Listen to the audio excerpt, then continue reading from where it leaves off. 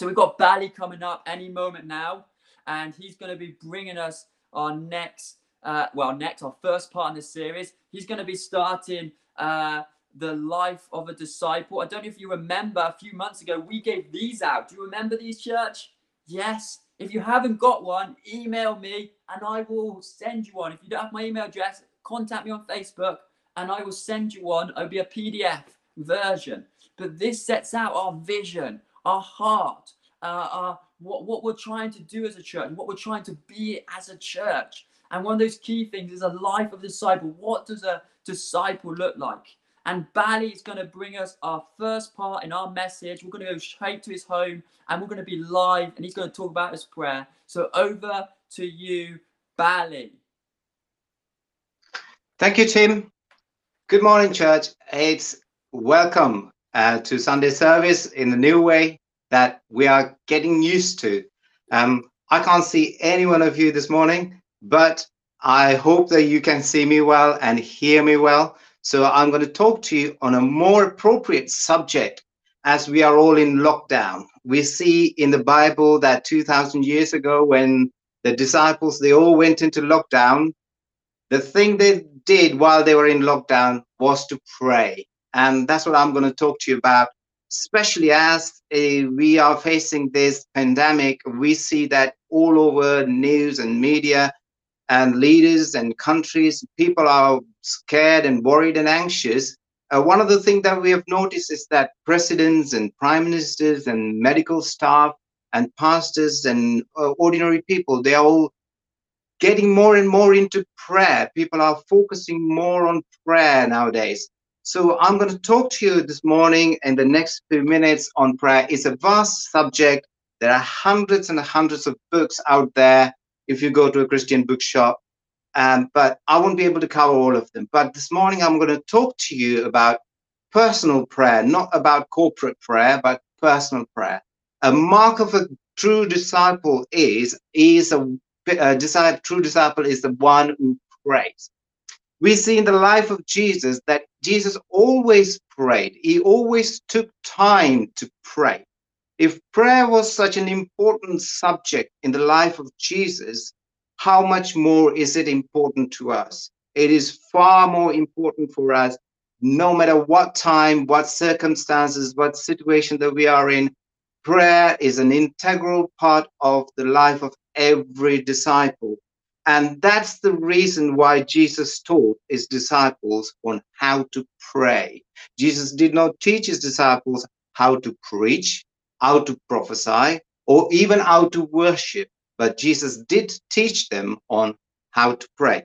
So this morning we're going to look at prayer. And just before we start, and I want to just mention something, that is there a question? Some people say, is there a correct way to pray? I have heard people say that, well, no, just say what's on your heart. If that's true, then why would Jesus bother to teach his disciples to pray? And there is a correct way to pray. And also we see in the Bible, James says in book of James that some of you ask, but you do not receive. The reason you do not receive is because you do not ask correctly. So and therefore, as disciples, we must learn how to pray properly according to the scripture. So before we start looking into how to pray, I'm going to mention a couple of things. First of all is there's a precondition to prayer. It says in Hebrew chapter 11, verse 6. I'll read it for you. This is what it says. And without faith, it is impossible to please him. For whoever would draw near to God must believe that he exists and that he rewards those who seek him. So the precondition to prayer is, first, we must believe that God exists before even we start our prayer. And the second thing is that we must believe, have faith that God will reward us when we ask him. And that is the condition, first precondition of the prayer.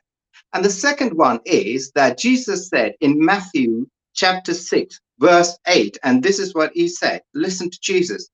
He said that do not be like them, for your Father knows what you need before you ask him. There are a couple of things to look in there. And Jesus said So when you pray, first of all, be aware, know that you are praying to your Father. Even though we are praying to the creator of the universe, but he's still our Father. There's a difference. Because if my next door neighbor comes to me and asks for something that they're asking me to do a favor or grant them something, but they have no relationship with me at all. But if my son comes to me and asks me something, he's not just asking me, he's asking his father. He has that right. He has that relationship with me so that he can come to me. So we need to be aware of that when we come to God's presence to pray, that he is our father, that we are his children, and therefore God has intended to give us the right thing. And also it is relational. Prayer is a relational. Prayer is not a list of petitions, things that we want always go. It's not like a shopping list that we come to God with. Prayer is more of a relationship than anything. You may ask, why do I say that? If you just look at that passage, Matthew chapter 6, during that passage, when Jesus taught his disciples how to pray, the number of time in the prayer, Jesus addressed to God as Father. There is not a single verse in there in that prayer where Jesus addressed to God as God, but he addresses him throughout the prayer as Father. So prayer is a relational thing. So let's get to the structure of the prayer. I would like to talk to you when we come to pray. What did Jesus say about prayer? We are all familiar with the Lord's Prayer. And this is how the Lord's Prayer goes. In Matthew chapter 6, verse 9 onwards. Our Father in heaven, hallowed be your name. Your kingdom come, your will be done, on earth as it is in heaven. Give us this day our daily bread, and forgive us our debts, as we also have forgiven our debtors. And lead us not into temptation, but deliver us from evil. So we have prayed this prayer so many times, and most of us remember by memory. But the thing is, this is not the prayer. It's a model of prayer. It's a structure. Jesus tells his disciples how our prayers should be structured. The first thing we notice is the prayer contains worship. Jesus addressed God, our Father in heaven, hallowed be your name. So when we come to worship, pray to God, first and foremost, we must know as disciples that we need to give God the due respect. He's our Father, but at the same time, he's the creator of the entire universe. He deserves our reverence. He deserves our honor. So don't just straight away jump into your needs and start belting out your petitions. When we come to prayer, we must always be aware that we must come in humility and give him the honor and the glory that he deserves. Secondly, in that prayer, we see Jesus teaches, Jesus says, your kingdom come, your will be done on earth as it is in heaven. Jesus talks about God's will. Very often when it comes to prayer, it's not arm twisting. People think sometimes prayer changes everything. No, prayer doesn't change everything. Prayer must first change you. Prayer must change me first. In the Bible, we see when Jesus came to pray to his Father in the Garden of Eden, he prays the same prayer 3 times. And every time when he prayed, Jesus said, Father, if it's your will, please take this cup away from me. But yet not my will, but yours be done. So when we come to prayer, we must be aware all the time that we yield ourselves, we surrender ourselves to God's will in our prayer, not thinking that I can somehow twist God's arms to get what I want. It doesn't work. God is not a genie so that we can rub this lamp and then he pops out of it and say, here I am at your service. What can I do for you? No, that's not how prayer works. Prayer needs to be aligned with God's word, because Jesus said in John chapter 15, verse 7, this is what he said. Let me read it for you. Jesus said, if you abide in me and my words abide in you, Ask whatever you wish, and it will be done for you. So the secret of an answered prayer is to praying according to God's will. But how do we know that we are praying according to God's will? It's only when we abide in God's word, and when God's word abide in us, that we know that we are praying according to his will, because we know his word. We understand his word. We know what he has taught us in his word. And therefore we pray according to his word. And then God answers our prayers. And the third thing that we look in Jesus' prayer is that he said, give us this day our daily bread, which symbolizes being specific about our needs, not praying for everything that you can think of. Yes, it's fine if you want to, but be specific. And notice when Jesus said that, he said, give us this day our daily bread. He didn't pray, give us food for the next week. I mean, for those of us who live in the West, in a slight form, this is not actually appropriate, because we never pray for the daily bread, because we have our fridge and freezers and cupboards stocked up for a week. Especially in the midst of COVID, most of us got plenty of food in our house. We don't even have to think about what we're going to eat for tomorrow. But what Jesus is saying in our prayers, we must be dependent on God for each day, for our sustenance, for our physical needs, for our mental needs, for our emotional needs, for our spiritual needs. Each day we must come to him to get what we need, and he is aware of what we need. And the fourth thing we see in that prayer, Jesus says that, let me just read that passage again, Matthew 6.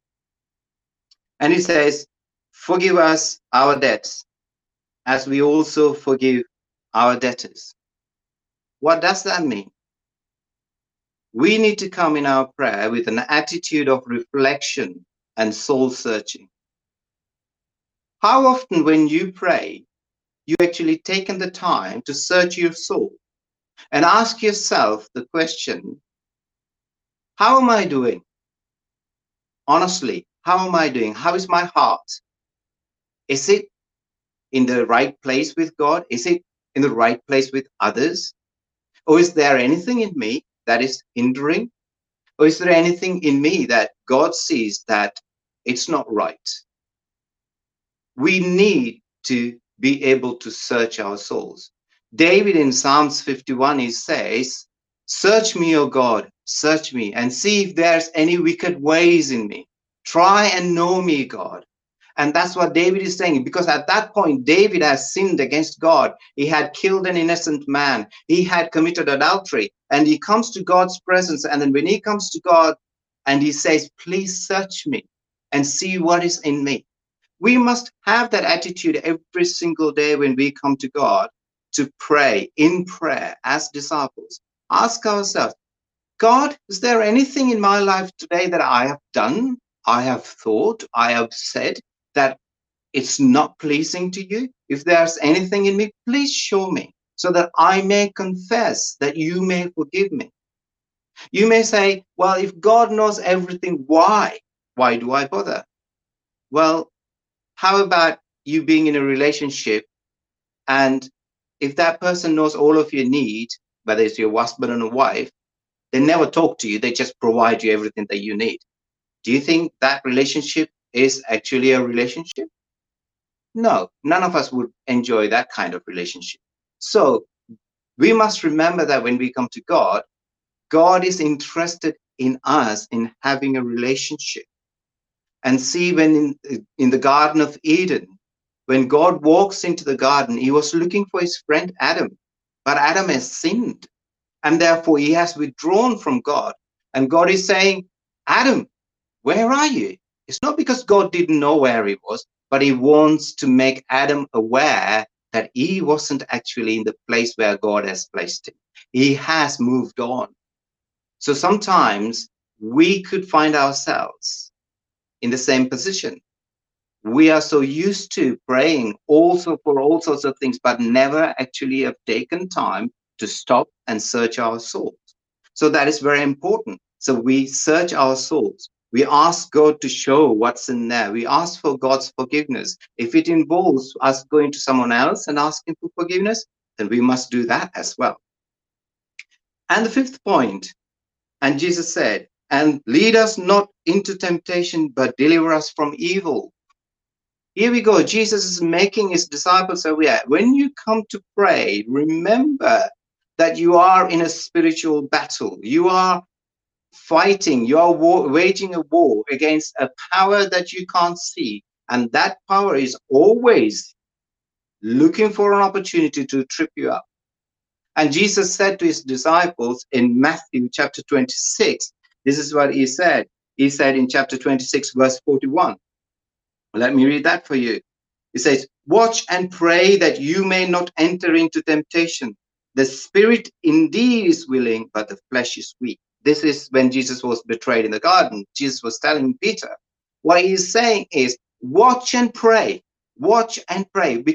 The Greek word for watch here is Gregorios, which means be alert, be awake. So what God is saying, when you pray, don't just pray like mindless prayers, repetitive prayers, but be watchful, be aware of what's going on in you and around you, and be aware of your atmosphere, be aware of your circumstances, be aware of what's going on spiritually, because the enemy, the devil, is always looking to trip us up. That's what Peter said. The enemy is like a roaring lion. He's waiting for an opportunity to devour us.